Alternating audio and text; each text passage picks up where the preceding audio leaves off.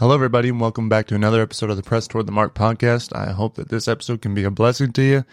Got a lot of big things in store, things coming up. We've got definitely going to be studying over on the Sabbath day here shortly and try and get an episode or two out on that and be able to help Ethan Jatan there with that.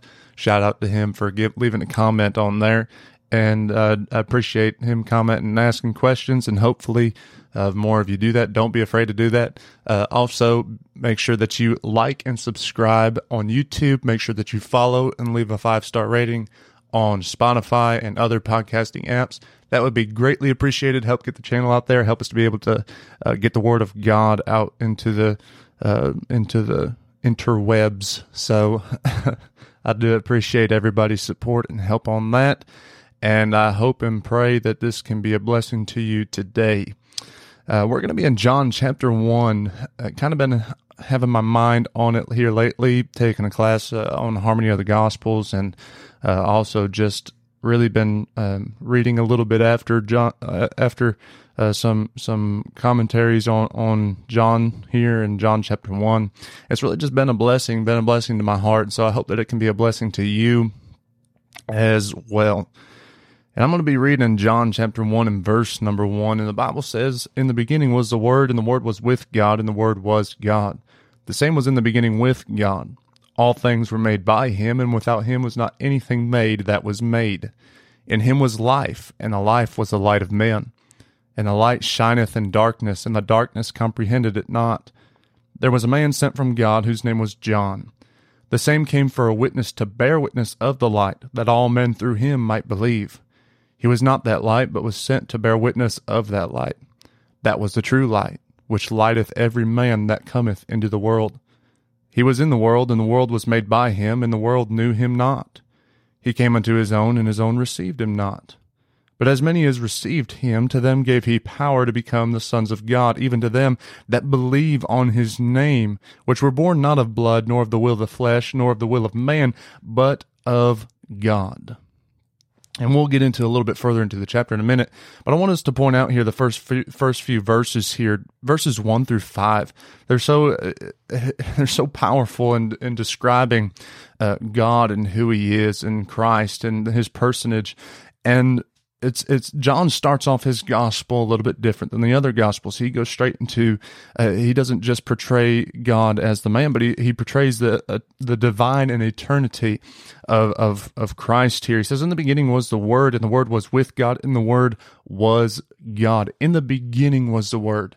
That speaks of God, of Christ's eternity. Christ always has been and always will be.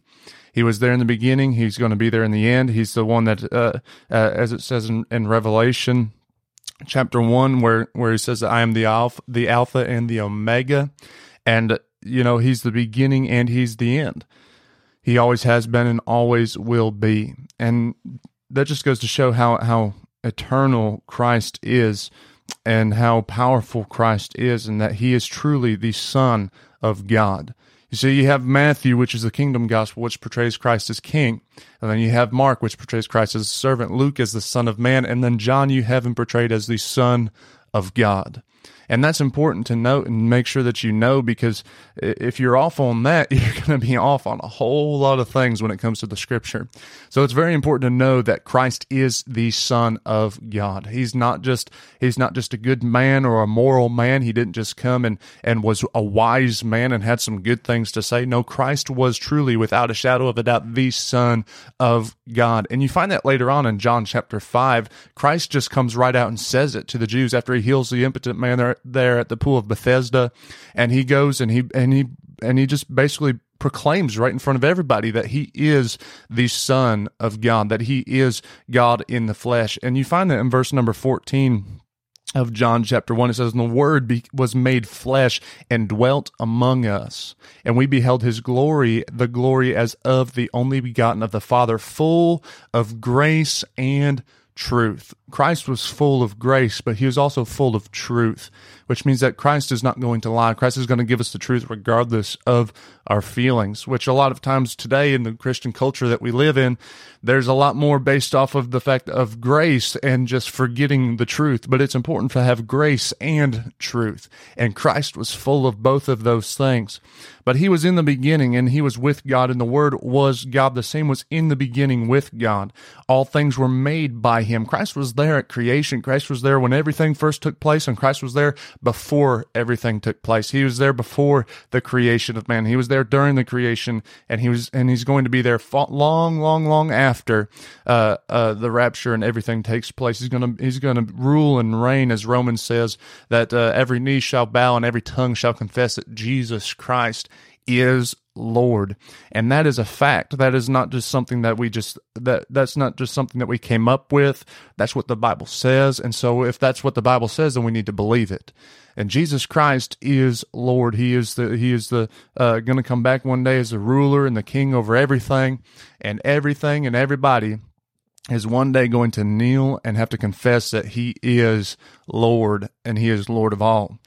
And I believe that today, and I hope that you do too, because it's important to know where you stand as far as who Jesus Christ is. Jesus Christ was God in the flesh. He was 100% man and 100% God. And he was there from eternity in the beginning, and he's going to be there from eternity past after everything's done away with, after time is done away with. He's going to be there. And now he sits on the right hand of the throne of God, as the Bible says, after he was risen from the dead and he conquered death, hell, and the grave. He rose to the right hand of the throne of God, and he intercedes on our behalf. And the Bible also is very clear that he dwells within us and we dwell in Christ. And so it's important for us to note that Jesus Christ is indeed the Son of God. And I don't mean to sound repetitive, but it's just the truth. And we need to, and I can't emphasize that enough, because of the fact that in today's culture and in today's climate, as far as Christianity and the Bible, a lot of people, they don't have the reverence or the fear of Christ like they're supposed to as a holy, righteous God. Instead, it's more of just he's just graceful and all he does is love. Yes, but there's also going to be some judgment there at the end. And we need to reverence Christ for who he is as the Son of God and as the Lord of our lives. And we need to be obedient to him, and what he says goes. It's not just based off of, we can't just base his word off of our opinion or what we think, but it has to be rightly divided, and it has to be in context, and it has to be and we have to apply it to our lives appropriately. It can't just be something that we just take because somebody else said it and say, well, this is what it must mean. No, do some digging on it yourself and figure out what it means for yourself. But anyway, I'm getting a little bit way off of what I'm getting into here. But I just thought it was very important to note that it's imperative that you know that Jesus Christ is the Son of God. And that's basic doctrine for many people, many Christians. But there's a lot of Christians out there today that say that they believe in Christ, but they don't necessarily believe in the Christ of the Bible. They believe in the Christ of what somebody told them, or the Christ of their emotion. And we don't need to believe in the Christ of our emotion. We don't need to believe in the Christ of our opinion. We need to believe in the Christ of the Bible. That's the most important thing, because what God says goes. Verse number 3, though, all things were made by him, and without him was not anything made that was made. In him was life, and the life was the light of men. Jesus Christ had the life to give us. And it says, in him was life, and the life was the light of men, and the light shineth in darkness, and the darkness comprehended it not. The darkness did not comprehend the light. Our sin nature cannot comprehend cannot comprehend salvation in its entirety. Our pastor says it often that he still doesn't really fully understand everything he got when he got salvation, and really we won't. I don't believe that we'll fully understand the extent of our salvation, maybe until we get to heaven. But all I can say is that I know that I'm saved, and it's by the grace of God and the fact that this light came and shone in the darkness and shone upon me, and I was able to receive him and accept him as my personal Lord and Savior. And I'm thankful that Christ was willing to come. We've been having VBS this week and teaching on the crucifixion of Jesus Christ and what he did on the cross. And I thank God that he came and that he did die on the cross and that he bore my sins, because I wouldn't have been able to, to pay for my sins myself. And there wouldn't have been anybody else besides Jesus Christ to pay for my sins on the cross. And there's nobody else in this world that could have paid for your sins on the cross either, other than Jesus Christ, because he was born into this world holy, righteous, and undefiled, without spot and without blemish. And that was prophesied all the way back in Isaiah chapter 53. And so now we have Jesus Christ here in the Gospels, and we're able to look and we're able to study out the life of Christ and how he lived and what he did and some of the miracles that he did. But most importantly, I mean, he came that he would die on the cross and be the sacrifice for our sins. I'm thankful that I don't have to go to the Old Testament ways of sacrificing animals unto God and just to pardon my sins for a short time, and then have to constantly go back and keep sacrificing unto God in order to please him, to cover my sins for a short while. I'm thankful that when Christ went to the cross, it was one time and it was finished. At that moment when Christ died and when he defeated death, hell, and the grave, and he rose again on the third day, and it was conquered, and Christ had risen victorious. I thank the Lord that my sins were dealt with right then and there, and I don't have to worry about it anymore. Now that doesn't give me a right to sin. You find in Romans chapter number 6. That Paul deals with that. He says that and I talked about it before on this podcast before, how it doesn't give us a right to sin or the opportunity to sin and not have to have the repercussions of it, but it did do away with our sins in the eyes of God.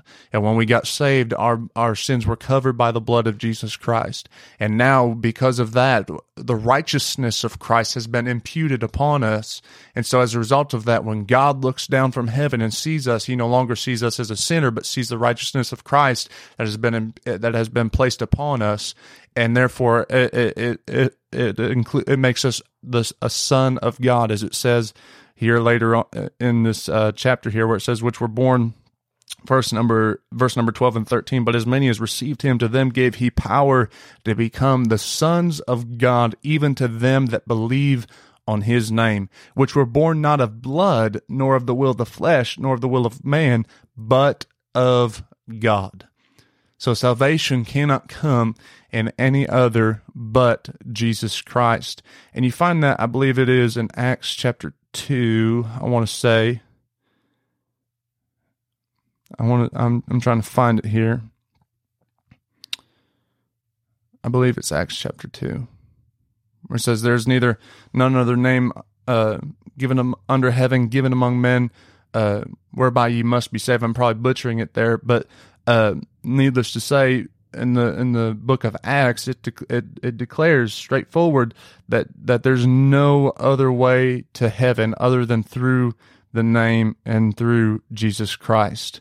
And that's very important to know, that because there's a lot of different religions out there. There's a lot of different takes on salvation out there, and people oftentimes get it very wrong because of the fact that they're not rightly dividing the word of truth. They're not taking the scripture for what it says as a whole, but rather they'll take one little piece of it, they'll take it and they'll twist it to what they think it means, and then they'll put their opinion on it, and they'll say, this is what this means, and this is what I believe, and people will follow that. People will follow that because man is inherently a following being. We like to follow things. We may not necessarily follow the right things a lot of times, but we definitely follow after people. We follow after ones that we hold in high regard and high esteem. I mean, you think of famous people. One of my heroes growing up for a long time was Peyton Manning. And when he played for the Colts, my favorite quarterback and my favorite receiver was Marvin Harrison. And I love to watch those two play. And he was one of my heroes growing up. But and growing up, before I was saved, I put more faith in Peyton Manning than I did in Jesus Christ, even though I was in church every Sunday morning, Sunday night, and Wednesday night, and hearing the gospel. Me as an unsaved child, I cared more about that than I did about my own eternity. But thankfully, when I was 10, the Lord saved my soul. And I got gloriously saved, and so things have been different ever since. And I'm thankful that the Lord called me into the ministry as well, because I wouldn't be here without Him. But needless to say, that it is very vital and important for you to know that there's no other way to heaven except through Jesus Christ. He's the propitiation for our sins. He's the ultimate sacrifice. He's the only one that could have paid for your sins and for mine. But it's only through Jesus Christ that we can have salvation. And I don't want to get that confused with anything else. There's people that think that you can get there based off of works. There's people that think that there's only going to be a select few that's going to be able to get saved. But the Bible is very clear that He's not willing that any should perish, but that all should come to repentance. And we need to make sure that we have a repentant heart when we come to Jesus Christ. Romans chapter number 10, very familiar portion of Scripture, and obviously if you've been in church for very long, you've heard this quoted probably several times, but chapter 10 and verse number 9, that if thou shalt confess with thy mouth the Lord Jesus, and shalt believe in thine heart that God hath raised Him from the dead, thou shalt be saved. For with the heart man believeth unto righteousness, and with the mouth confession is made unto salvation. Verse number 13, for whosoever shall call upon the name of the Lord shall be saved. So the Bible is very clear.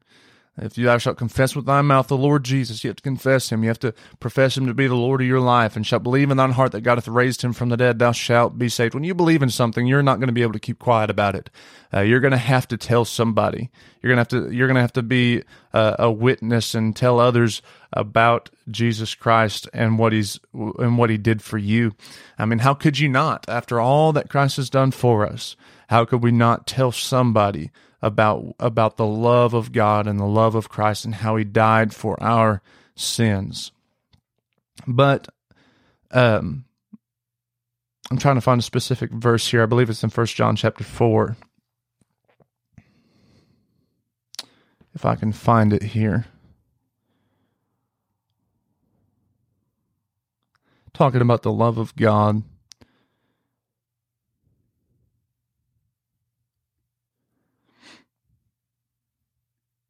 It says I'm going to start reading verse number 7. Beloved, let us love one another, for love is of God.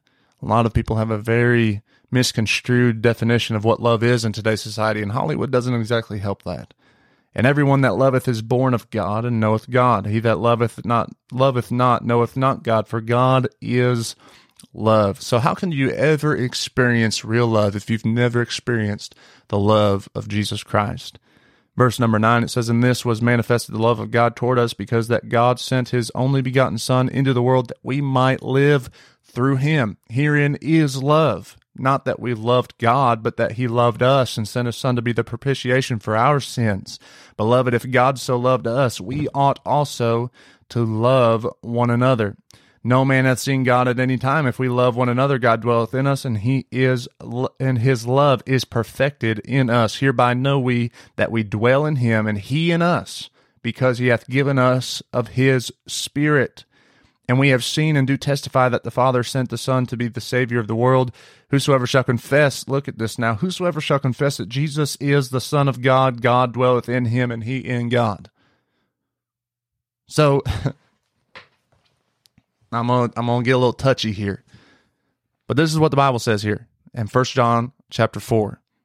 1 John chapter 4 and verse number 15. Look at what it says. Whosoever shall confess that Jesus is the Son of God, God dwelleth in Him, and He in God.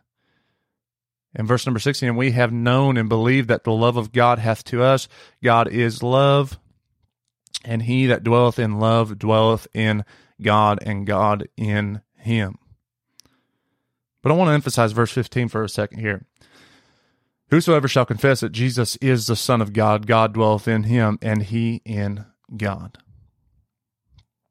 That's very important, because we live in a society today that does that. Yes, they believe in Jesus, but they don't necessarily believe in Jesus as the Son of God. It's very clear that whosoever shall confess that Jesus is the Son of God, and God dwelleth in him, and he in God. So that means that if we're born again, saved, well, then that means that we're going to we're going to confess that Jesus is the Son of God. But in the Bible has even warned. I can't remember the exact scripture right off the top of my head, but the Bible's even warned about those that bring about another gospel and another Jesus, and we're seeing that so much today in this world that it's honestly it should be a little bit frightening, in the sense that there's just such an attack against Jesus and the deity of Jesus Christ. I mean, it's not just like it's just, a little bit of an attack, or it is a full-on attack from Satan on the name and deity of Jesus Christ and who he is.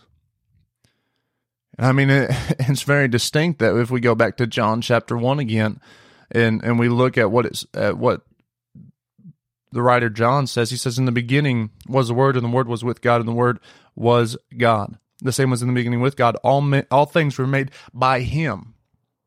So John deals with the personage of Jesus Christ here. He says, and all things were made by him, and without him was not anything made that was made. In him was life, and the life was the light of men. I mean, Jesus Christ was indeed a person, but Jesus Christ was also the Son of God. You have God the Father, God the Son, and God the Holy Spirit. Three in one. And I mean, it's not, we may not fully understand that, but we don't need to fully understand that. If we fully understood every aspect of God, then he wouldn't be God. But because he is the God of heaven, he's the God of this world, he's created all things, and he's in all things, and he was there at the beginning, he's going to be there at the end. I mean, if we cannot fully understand God in every aspect, and if we could, then he would be a God worth serving, because how would he be able to be above his creation if he's able to be understood perfectly by his creation? But we'll never be able to fully understand God, because he is so infinite, so vast, so powerful, so magnificent and wonderful. And I just want to tell you and declare to you today that Jesus Christ is indeed the Son of God. He was there at the beginning. He's going to be there at the end. He's the Alpha and the Omega, and he is eternal. And that's who Jesus Christ is. He's the Son of God. He's God in the flesh, 100% man, 100% God. And I hope and pray that you believe that today. If you don't, then go back to Romans chapter number 10, verse number 9, that if thou shalt confess with thy mouth the Lord Jesus, and shalt believe in thine heart that God hath raised him from the dead, thou shalt be saved. And the Bible says that today is the day of salvation. Don't wait till tomorrow. Get saved today. And I promise you it'll be the greatest decision you've ever made in your life. I can honestly say that without a shadow of a doubt. And it is worth it to serve him. Don't think of things in the realm of right now and in the realm of earth and being able to see we need to have an eternal mindset and be thinking about the consequences of our eternity, whether we're going to go to heaven or we're going to go to hell, and what we're going to have to face at the judgment seat of Christ as Christians. I mean, we need to have our mind constantly on these things. So I appreciate you listening today. I hope that this has been a blessing to you. And make sure that you like, subscribe, and make sure that you comment down below, and we'll appreciate that. Make sure that you listen, share it with somebody, and I appreciate everybody for listening today, and I hope to be a blessing to you. Until next time, thank you for listening.